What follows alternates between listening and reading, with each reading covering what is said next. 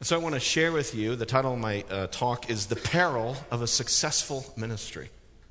And I want to specifically talk about, I want to kind of zero in on one particular attribute that I think is indispensable for all biblical leadership, and that is the attribute of humility and the danger of its opposite, which is pride, and how that's a particular challenge when things seem to be going well.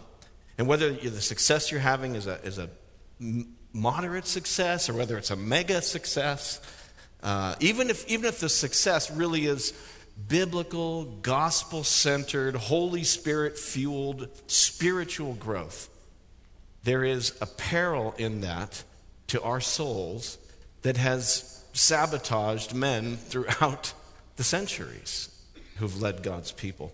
So I want to look with you at a leader who fell to pride, and his name is King Uzziah. And so I want to look with you at 2 Chronicles 26 this afternoon. 2 Chronicles 26. I invite you to turn there in your Bibles. Uzziah was a great leader of Judah, and he was a man who had a meteoric rise that was then followed by a cataclysmic collapse. And at the apex, at the hinge of this transition from the rise to the fall was his pride. And so let's look at the rise and fall of King Uzziah. I'm going to read chapter 26, and then we'll look at it together. 2 Chronicles 26:1. And all the people of Judah took Uzziah, who was 16 years old, and made him king instead of his father Amaziah. He built Eloth and restored it to Judah. After the king slept with his fathers, Uzziah was 16 years old when he began to reign, and he reigned 52 years in Jerusalem. His mother's name was Jechaliah of Jerusalem. And he did what was right in the eyes of the Lord, according to all that his father Amaziah had done. He set himself to seek God in the days of Zechariah, who instructed him in the fear of God. And as long as he sought the Lord, God made him prosper. He went out and made war against the Philistines and broke through the wall of Gath and the wall of Jabneh and the wall of Ashdod. And he built cities in the territories of Ashdod and elsewhere among the Philistines. God helped him against the Philistines and against the Arabians who lived in Gur-baal and against the Menuhites. The Amorites paid tribute to Uzziah, and his fame spread even to the border of Egypt, for he became very strong. Moreover, Uzziah built towers in Jerusalem at the corner gate and at the valley gate and at the angle, and fortified them. And he built towers in the wilderness and cut out many cisterns, for he had large herds, both in the Shephelah and in the plain. And he had farmers and vine dressers in the hills and in the fertile lands, for he loved the soil. Moreover, Uzziah had an army of soldiers fit for war in divisions, according to the numbers and the muster made by Jael the secretary and Maaseiah the officer, under the direction of Hananiah, one of the king's commanders. The whole number of the heads of fathers' houses of mighty men of valor was 2,600. Under their command was an army of 307, 500,000 who could make war with mighty power to help the king against the enemy. And Uzziah prepared for all the army shields, spears, helmets, coats of mail, bows, and stones for slinging. In Jerusalem, he made engines invented by skillful men to be on the towers and the corners, to shoot arrows and great stones. And his fame spread far, for he was marvelously helped till he was strong. But when he was strong, he grew proud to his destruction. For he was unfaithful to the Lord his God, and entered the temple of the Lord to burn incense on the altar of incense. But Azariah, the priest, went in after him with 80 priests of the Lord who were men of valor. And they withstood King Uzziah and said to him, "It is not for you, Uzziah, to bring incense to the Lord, but for the priests, the sons of Aaron, who are consecrated to burn incense. Go out of the sanctuary, for you have done wrong, and it will bring you no honor from the Lord God." Then Uzziah was angry. Now he had a censer in his hand to burn incense, and when he became angry with the priests, leprosy broke out on his forehead in the presence of the priests in the house of the Lord by the altar of incense. And Azariah the chief priest and all the priests looked at him, and behold, he was leprous in the forehead. And they rushed him out quickly, and he himself hurried to go out because the Lord had struck him. And King Uzziah was a leper to the day of his death, and being a leper lived in a separate house, for he was excluded from the house of the Lord. And Jotham his son was over the king's household, governing the people of the land.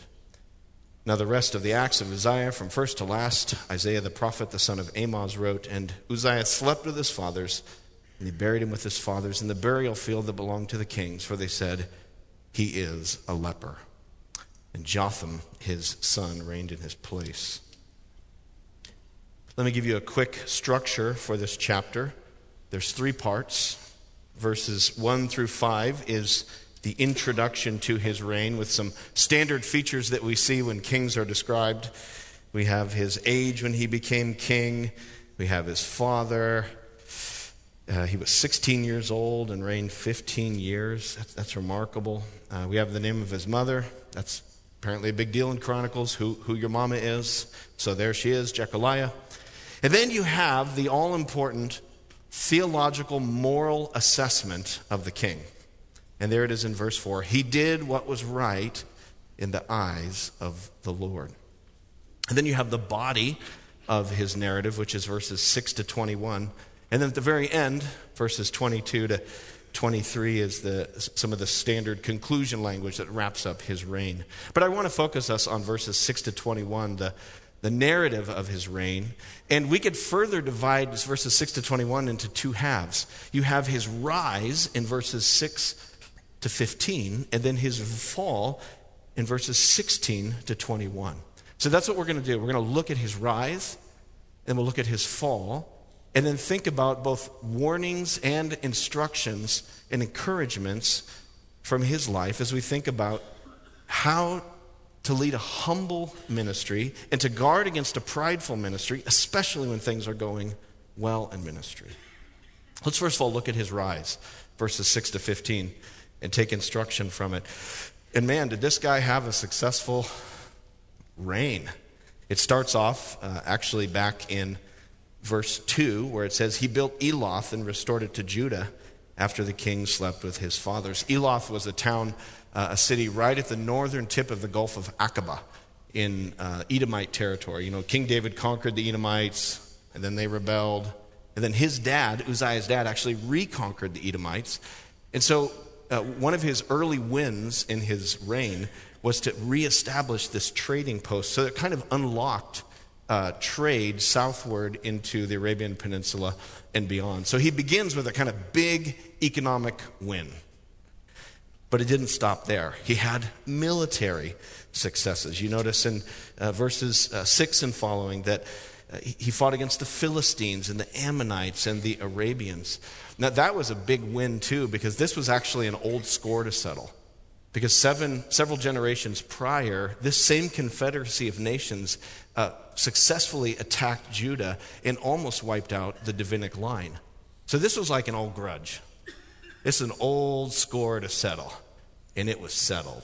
So he had a military victory. He was a builder. He was building towers. He loved agriculture. The agricultural strength of his empire grew. He had all kinds of soldiers. I mean, the volunteers in his, warfare ministry team were the envy of all the other countries. All of these leaders, great, what a staff he had working for him. They were amazing. And then he even he equipped all the army with all the weapons and things that they needed. He even had guys invent new catapults and things. I mean, Jerusalem was like a city in Clash of Clans. They just kept leveling up, with more and more powerful weapons and things like that. The economy was up. Military was up. Building was up. Research and development up. People were wearing big red turbans that said, "Make Jerusalem great again."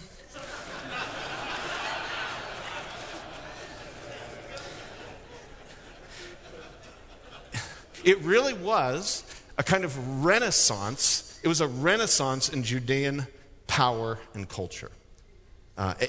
This was a renewal. It was kind of a return to the old days. I even wonder as I was reading this if his success is not in fact cast in kind of Solomonic echoes. He loves the soil, and he's expanding south, just like King Solomon had trade with the Queen of Sheba. And his fame extending to the borders of Egypt, the spread of his fame. And so it's almost like there's this return to the good old days of Solomon. It was a time of great blessing. So let me make two observations about this time of rise and success in Uzziah's reign that I think are pertinent to leadership as we think about how we lead and what we do as pastors in our churches in particular. And here's the first observation. As we think about the perils of successful ministry, the first observation is that success itself isn't bad. That the success we see here in Uzziah's ministry, or his reign, is a positive thing. It's not presented to us as a negative. It's the blessing of God in his life. And I think that as we think about how to handle fruitfulness in ministry and how we relate to it as pastors, let's not make the mistake of thinking that the fruit or the blessing is inherently wrong, or that if somebody is fruitful, that they should somehow be held in suspicion for some reason.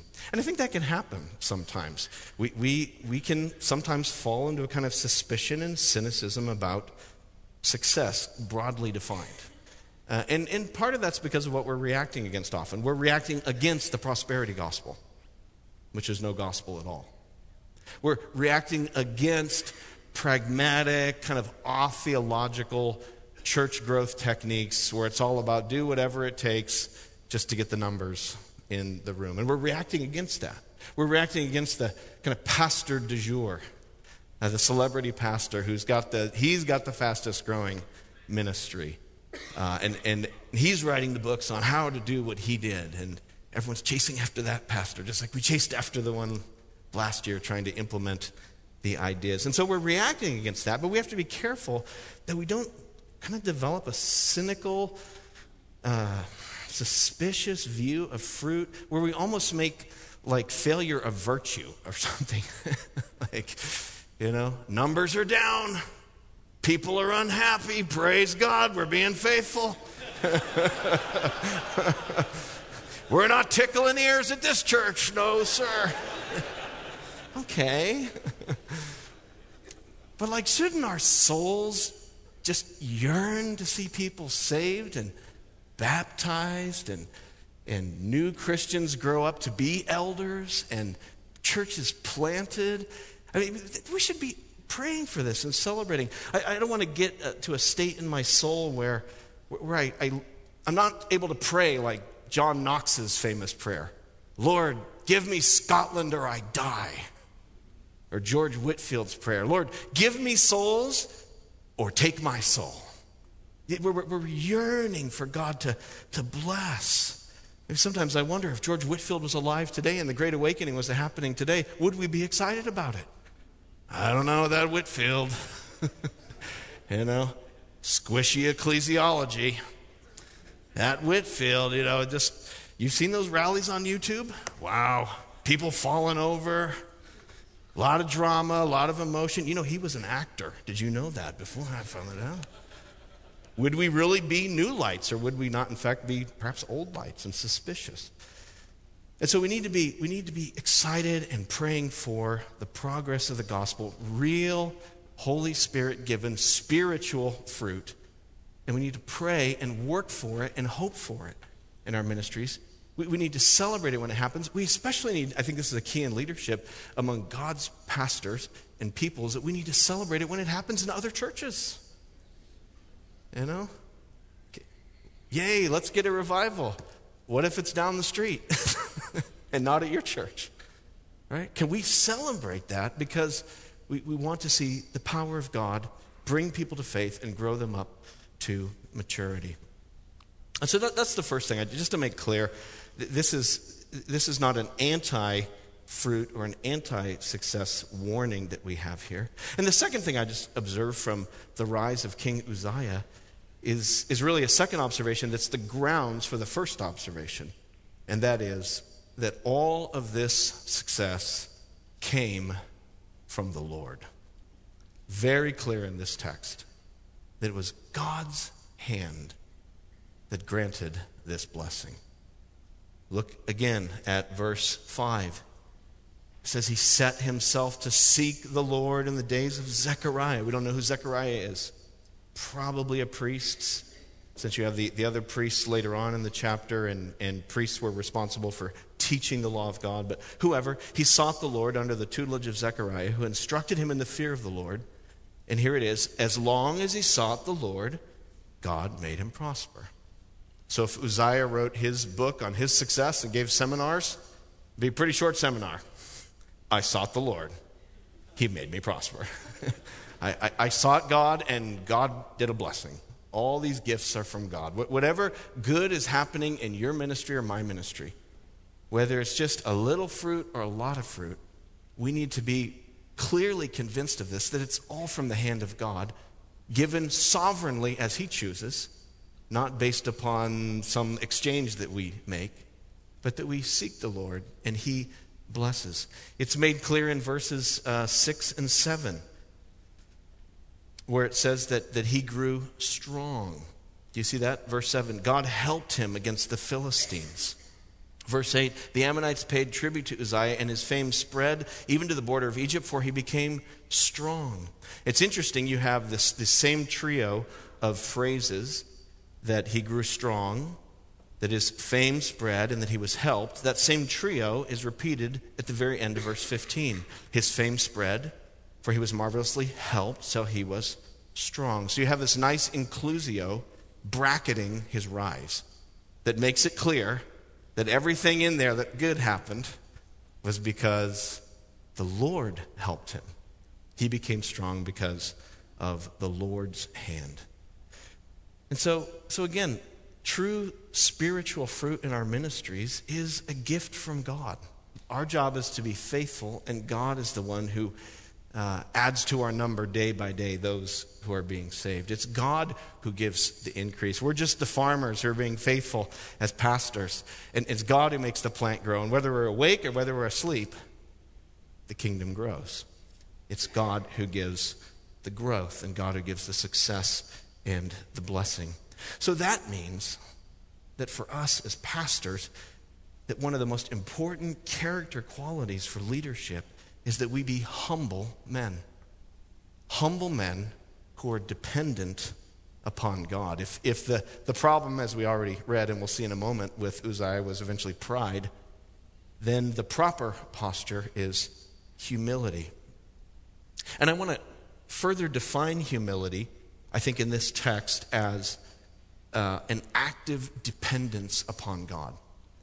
That I think at the nub of the biblical concept of humility is very much a stance toward God that is relying on him, trusting in him.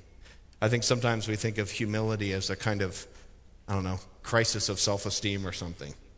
Like the humble person is the person who's, really unsure of themselves. And that's not really biblical humility. I mean, sometimes that can just be pride, sort of turned inside out, where it's all about trying to, I'm not so great, I'm a loser, I'm not sure. But what we really want is just people to pay attention to us and have sympathy on us. And so it's very still self-focused. But real humility really isn't thinking about itself at all that much. Real humility is looking at God. It's not about fearing people and what they think. It's about fearing God and realizing that God is my life, God is my wisdom, God is my all. And so I am dependent upon him, like a little child who has no status and no standing and no strength, and that it all comes from his hand. And so I think the humility that we're called to is a constant walk of faith and trust and dependence upon the Lord. If I had to pick a verse that summarizes 2 Chronicles, I don't know if you ever preach a sermon series and you pick one verse out of the book that's kind of the verse that's the subtext of the whole series. And if I had to pick a verse like that, one of the verses I might pick would be 2 Chronicles 16:9. Look at 2 Chronicles 16:9. I've always appreciated this one verse. I feel like this verse gets at the heart of one of the central themes of the book. 2 Chronicles 16:9 says, "For the eyes of the Lord run to and fro throughout the whole earth to give strong support to those whose heart is blameless. So God is looking for the blameless heart in order to strengthen it. Now, then that raises the question, well, what's a blameless heart? How do you get a blameless heart? Well, let's look at the context of the passage. This context is about another king, King Asa, who also, like Uzziah, had a long run of faithfulness and success, and then at the end collapsed. And his failure was that he was in a crisis, and so rather than relying on God to save him, he looked to the king of Syria and was trying to get help from them. So he gets confronted by a prophet. And so look at verse 7. At that time, Hanani the seer came to Asa, king of Judah, and said to him, get this, because you relied on the king of Syria and did not rely on the Lord your God, the army of the king of Syria has escaped you. Were not the Ethiopians and Libyans a huge army with many chariots and horsemen? Yet because you relied on the Lord, he gave them into your hand. For the eyes of the Lord run to and fro throughout the whole earth to strengthen those whose hearts are blameless before him. So the blameless heart that the Lord is looking for is the heart that's relying upon him. The blameless heart is not the perfect person, but it's the person who is by faith. By faith. Faith is what is credited to us as blamelessness. And so it's the person who's relying on God who is the person who is the humble person. And it's as if God's eyes are looking throughout the world for that person. And so in a sense, as we read 2 Chronicles, it's as if we're looking at the history of Judah from a God's eye view. It's as if God sort of invites us to his perspective as we read this book, and we're looking at all these kings. Where's the one that's going to trust you? And we're looking back and forth. You know, it says at the front of every king's biography, you know, he did evil in the eyes of the Lord, or he did right in the eyes of the Lord. And so this whole book is seeing the history of God's kings through the eyes of the Lord, looking for the person who will depend upon him. So, brothers, we need to depend upon the Lord. We need to cultivate this kind of trusting, reliant humility. How do we do that? How do we cultivate this humility in our lives and make sure that we stay in this posture of reliance? And of course, I think we could give lots of answers to this. Maybe that's something you want to talk about as you process this text later. Or what are the ways that you found helpful to stay humble in ministry?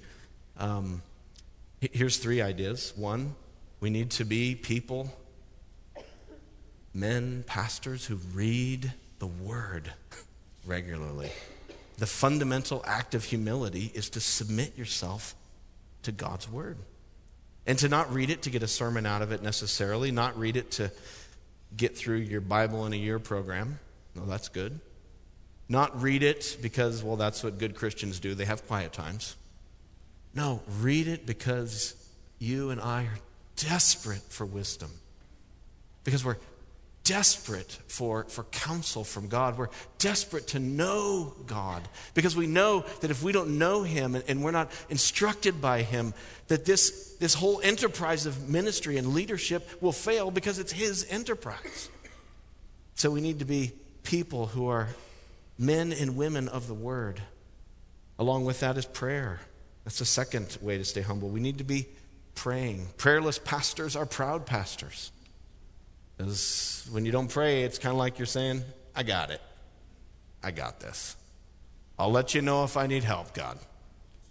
But I've been doing this for years. Got it down. No, we need to have that same kind of, give me this day my daily bread. Forgive me my debts. Lord, protect me from evil. Bless the church. Lord, unless you build the house, I labor in vain. Unless you watch over the city, I watch in vain. You must do this work, God. I'll tell you something that in the last year or so has really helped my prayer life, and I would commend it to you. I've been really, it was a simple thing, but really helped my prayer life, was moving to the Middle East. So, big help, highly encourage it. My prayers shifted a lot. They became more like, help! I don't know what I'm doing. Coming from a pretty monocultural church background to a church with over 60 countries in it, and super international. And I am just way out of my depth. And sure helped my prayer life, just to realize. And that's always true in ministry. Just often we don't realize it, that we can't do anything of spiritual fruit without him. So let's be people of the word, people of prayer. And here's a third one. Here's a third way to cultivate humility. We need to be, especially pastors and elders, we need to be pastors and elders who submit to our local church. That part of what God has given us to keep us humble is that he's given us the church. That we often talked about the kingdom of God and advancing God's kingdom and building God's kingdom. But the place where the kingdom of God is tangibly manifested in the world today, this side of heaven, is the local church. The local church is an embassy or an outpost of God's kingdom in this world. And so if we want to submit to the king and to be dependent upon him, we have to be submitting to the local church. The leaders of God's church need to be followers of God's church. We need to submit ourselves to the local church. And so that's why it's so important that we have elders in our local church and a plurality of elders in the local church, so that there's a group of people who are leading together to whom we have to work with and submit. And sometimes people hear about plurality of eldership and they say, that just sounds pretty inefficient to me. Isn't it better just to have the senior pastor? He's Moses. He goes to the tent. He gets the message. He comes to the elders. They say, amen. Right? But by the way, in the New Testament, the position of Moses is taken by Jesus. He's Moses. We're just the under-shepherds of Jesus. So no, the plan isn't to have some, the anointed one leading the church and all the other guys saying amen. God's purpose is to have a body of elders. And yeah, you know what? It is really inefficient sometimes. It drives me crazy sometimes, I'm going to be honest. Like, I know what to do. Why don't you guys just listen to me? And sometimes they don't. Any pastors here ever get voted down in a board meeting? I lost a vote this week. That really made me mad. But it's good for my soul. It's good for my soul to submit to the wisdom and sovereignty of God as manifested in that group. Even if their decision proves wrong, it's good for me, as long as it's not a matter of really strong moral conscience, to submit to that as I learn to follow those brothers. And it's not just the elders. We submit ourselves one to another in the body of Christ, submitting ourselves to church members, submitting our ministry to their critique. If you don't have this practice, I would encourage you to find some way to develop a regular sermon review process in your church, where other members and elders can review your sermon and give you feedback. And it's so helpful, not only for yourself, but it's helpful for the church to see that you're submitting yourself to their critique and review as well.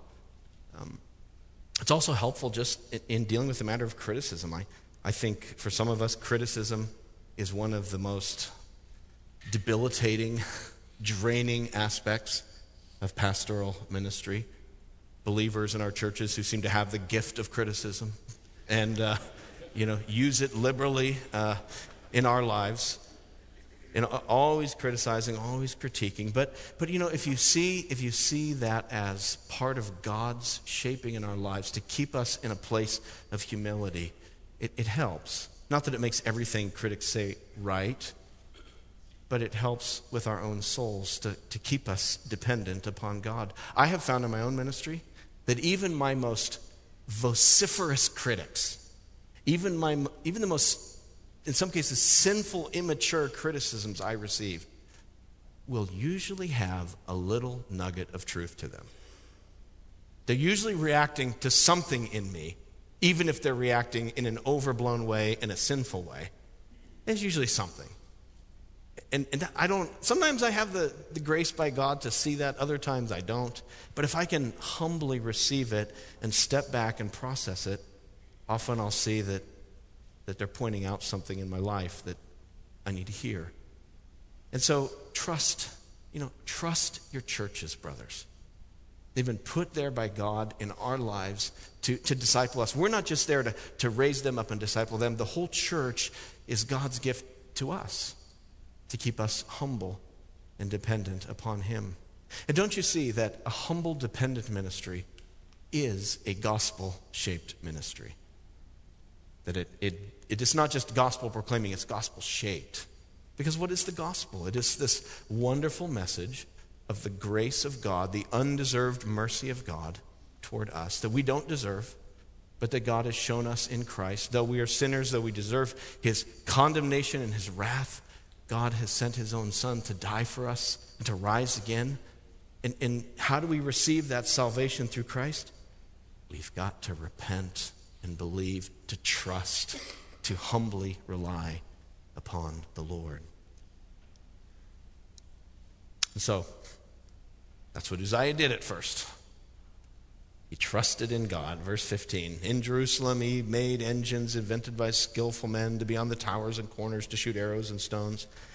Here we go. And his fame spread far, for he was marvelously helped till he was strong. But when he was strong, he grew proud to his destruction.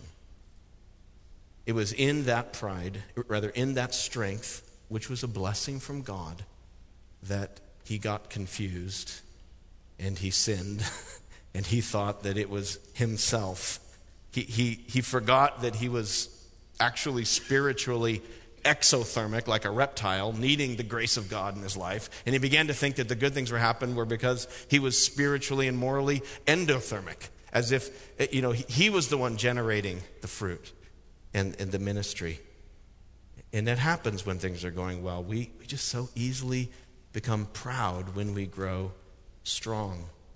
And so it happens in our churches. Maybe you start out as that young pastor with quaking knees, going into the ministry, relying on God, or maybe you're that church planter who starts with just a small core team, and you're like, oh, there's no way this is going to work.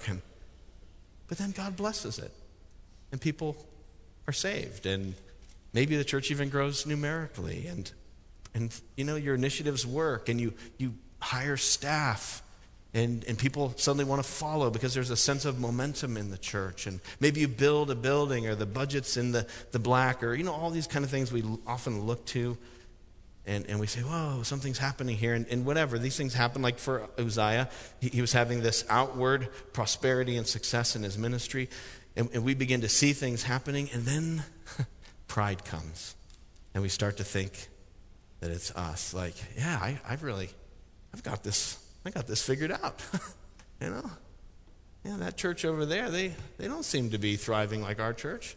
Probably because they're not following my methodology. Right? I bet if they did what I did, then they would have the success I'm having. And so we begin to think that it's our method or our approach. We become prideful because we grow strong.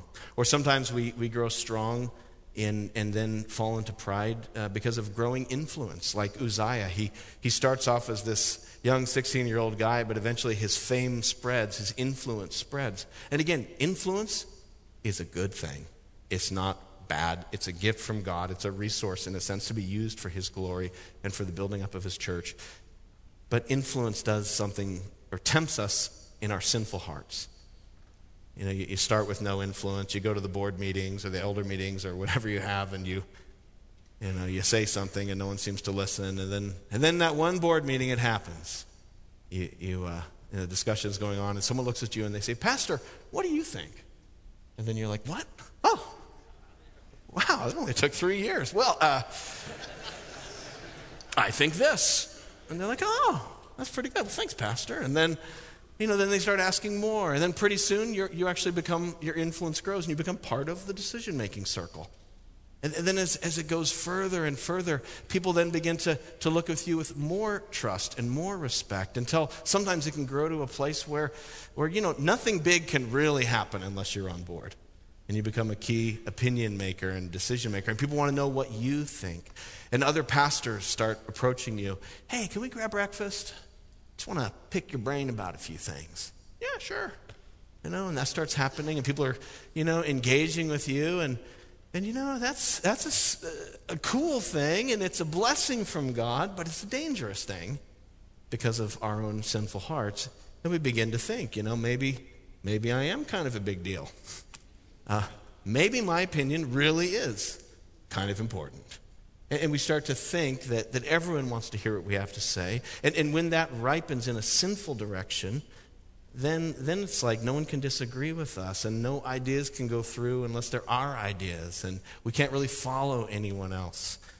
And nothing can happen unless we give our approval to it.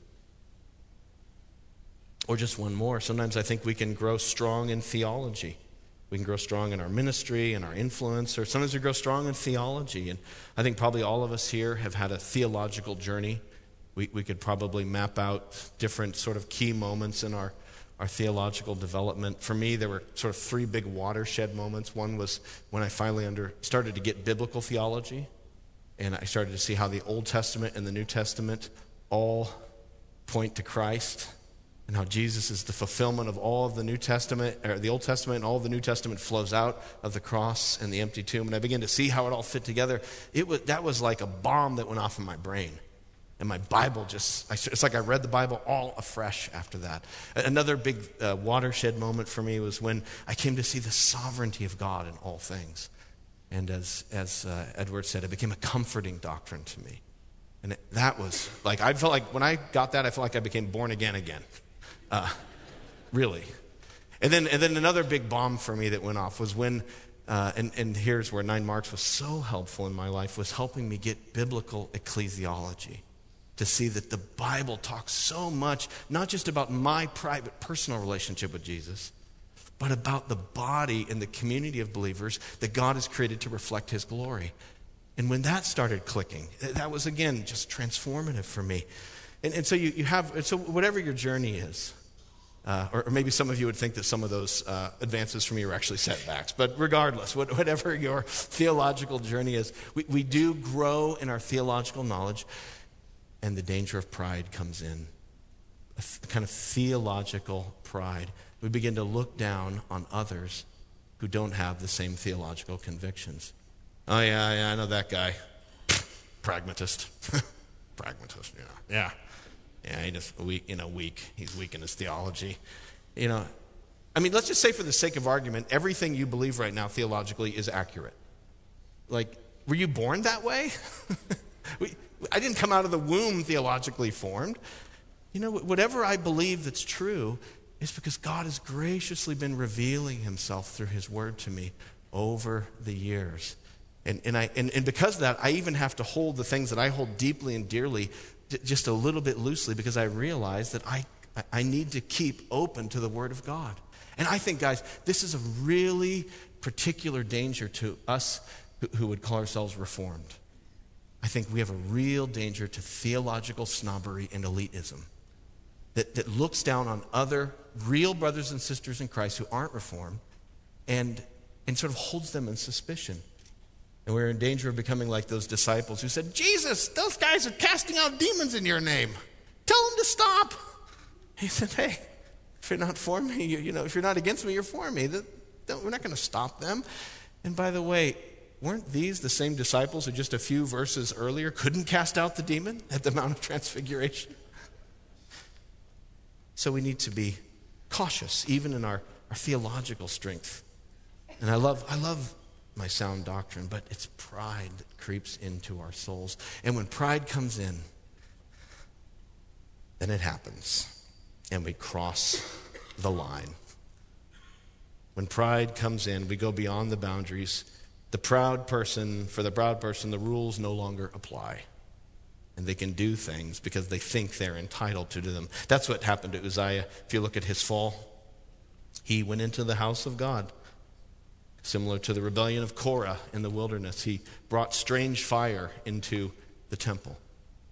He was not abiding by the boundaries that God had put in place between the king and the priest. Kings do this, priests do that. And all of our rebellion against God is typically a breach of boundaries that God has put in creation or in the church. And so here is this Uzziah breaching the boundary and bringing the strange fire into the temple. The rules don't apply to him any longer. And these priests, God bless Azariah. That's a man of courage. It's hard to stand up to a big, successful leader and call them out. Some of us have done that. And it feels really bad when you do it.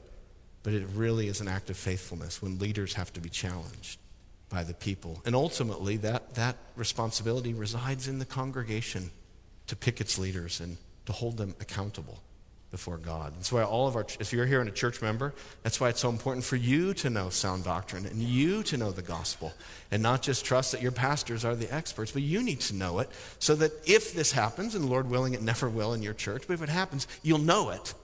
And you'll be one of the mighty men of valor like these priests who go in and call it out and say, listen, this is not right. It's very clear. So we become proud and we cross a line. And pastors cross lines. They begin to use the church as a way to make money off of people and to become rich. Or they begin to use the church as their kind of, their little fiefdom that they control and where they get their affirmation or they get their sense of credibility or whatever it is. Or pastors expect everyone else to submit to God's word, but they don't submit to God's word. Or they don't pursue holiness in their own lives. Or pastors who are addicted to pornography or having affairs. Or pastors who are abusive or domineering. So we're going to hear about later the importance of not being domineering in ministry.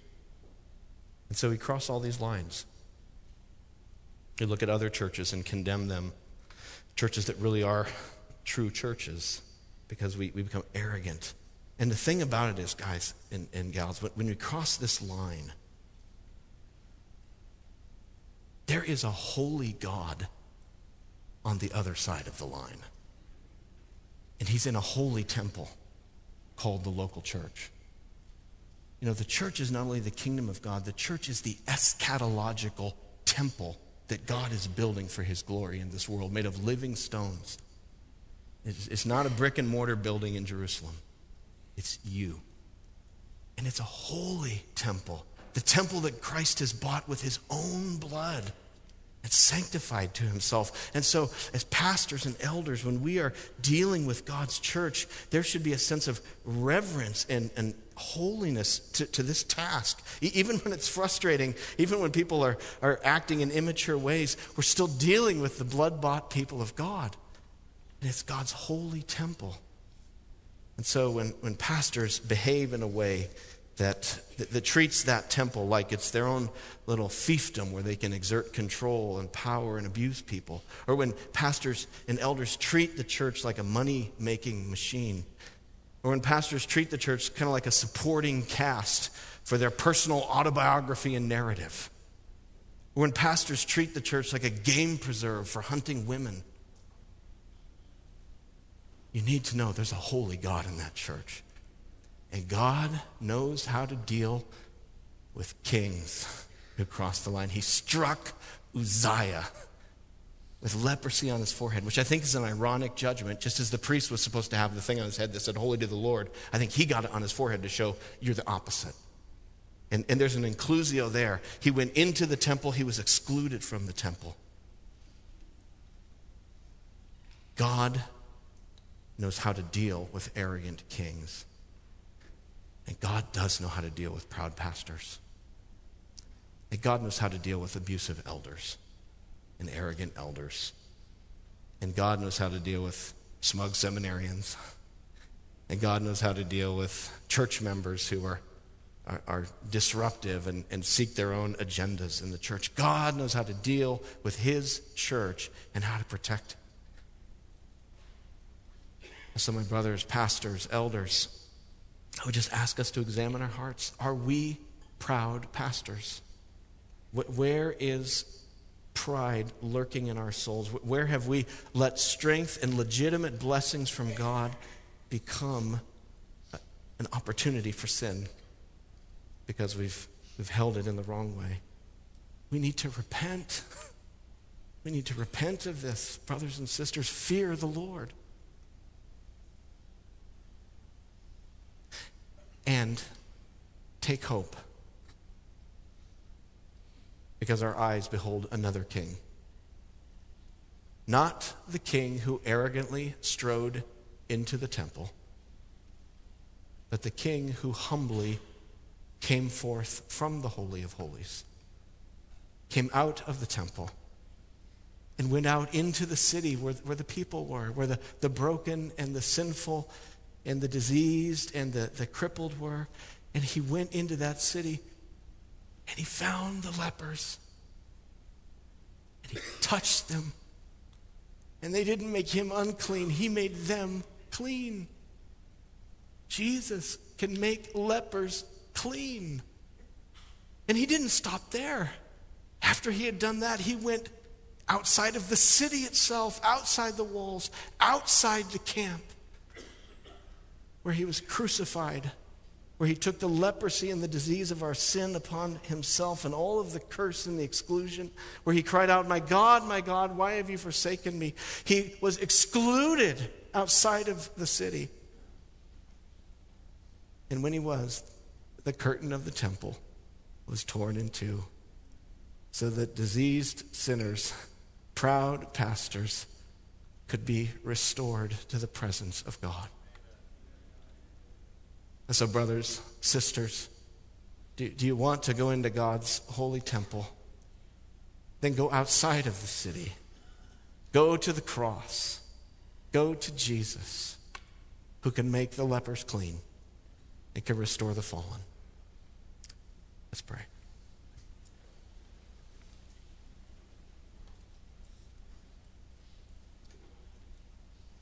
Heavenly Father, we just want to thank you for your word. We want to thank you for your grace in our lives. Lord, we know none of us deserve to be in your presence, Lord.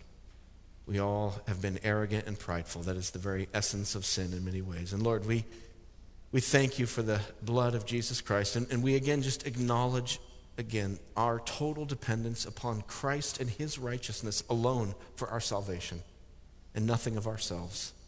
And so, Lord Jesus, we pray that you would touch us, that you would continue to purify us, that you would continue to highlight areas of our lives where we need to be repenting and submitting to you. And God, we pray, work in our lives, work in our churches. May our churches more and more reflect the holiness and the purity of God, as well as the unity and the love of God. And we ask this all in Jesus' name. Amen.